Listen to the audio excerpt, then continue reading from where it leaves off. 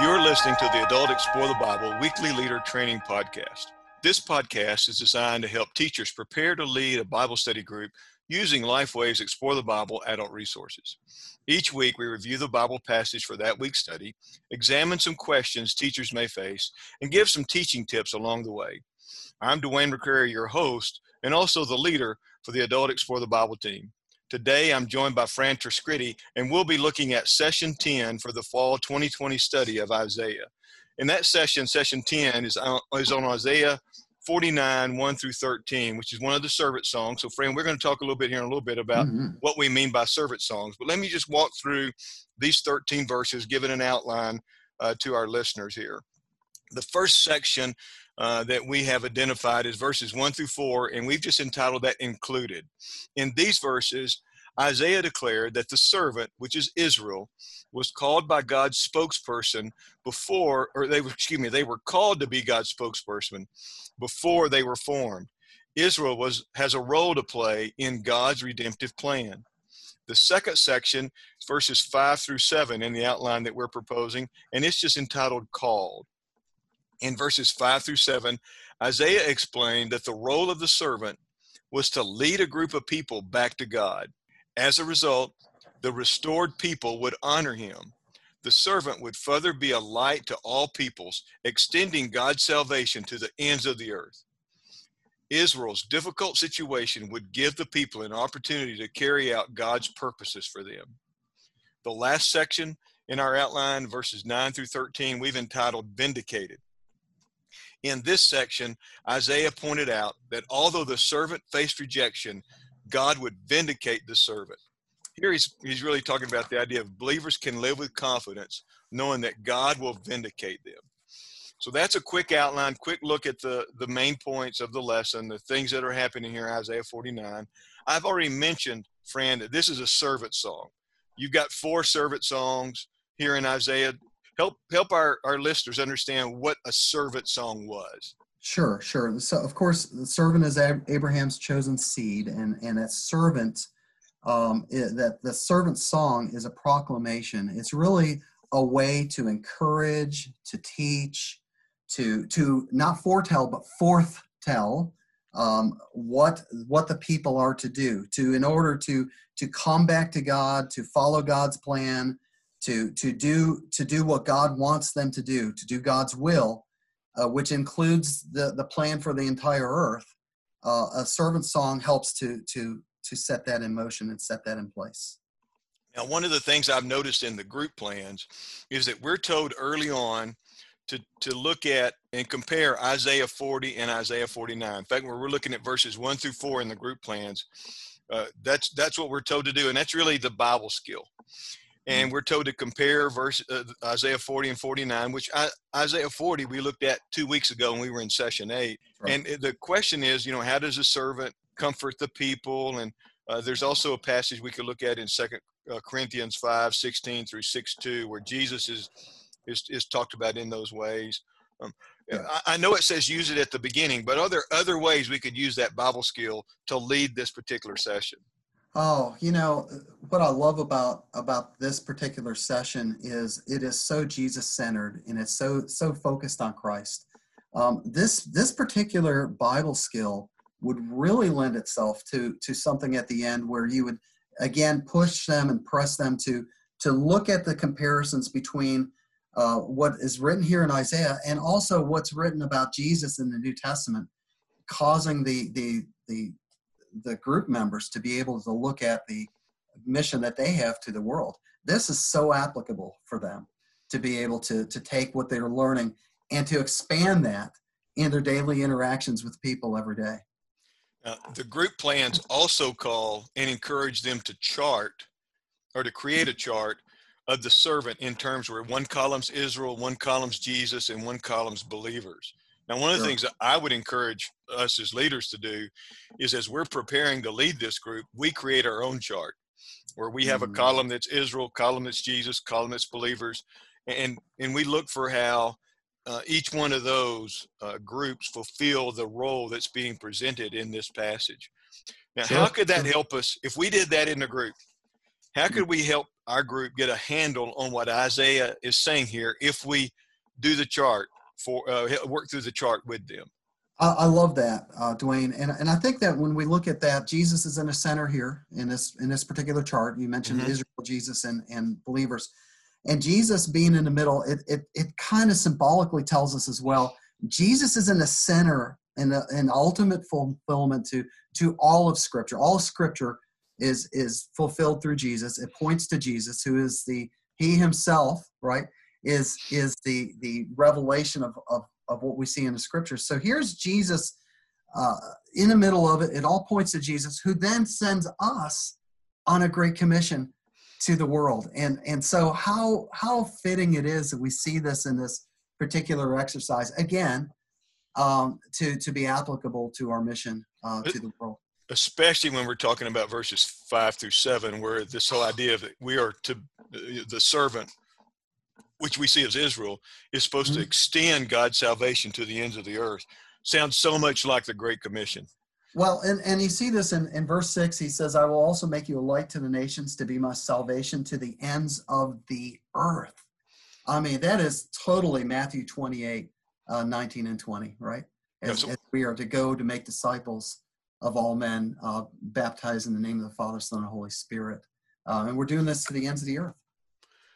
Yeah, that's one of the things that some of the other guests that we've had on this podcast during this quarter have brought up is the idea that how you see the marriage between the Old Testament and the New Testament with Isaiah and some of the things that are said in Isaiah being kind of a bridge between those two, and how it gives us this picture that the Scripture is one big story. It's not here's this story, although you do have story.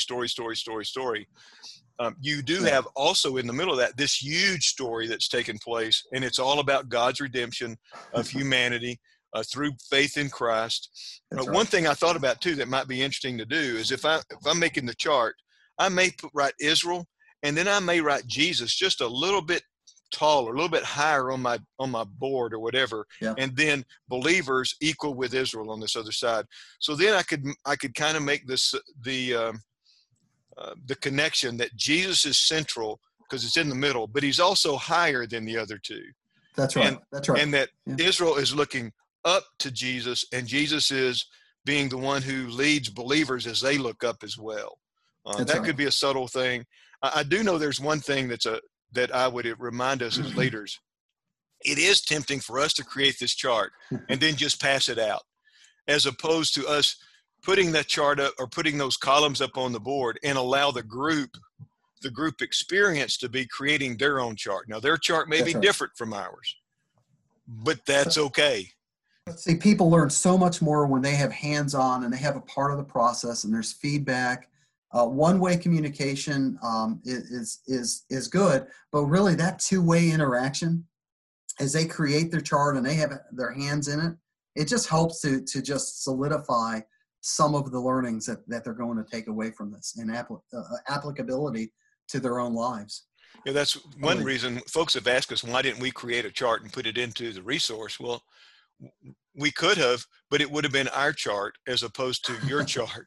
And sometimes we see things a little bit different, and that's okay. That gives us an opportunity to have some discussion, some dialogue, and that helps us in the group time.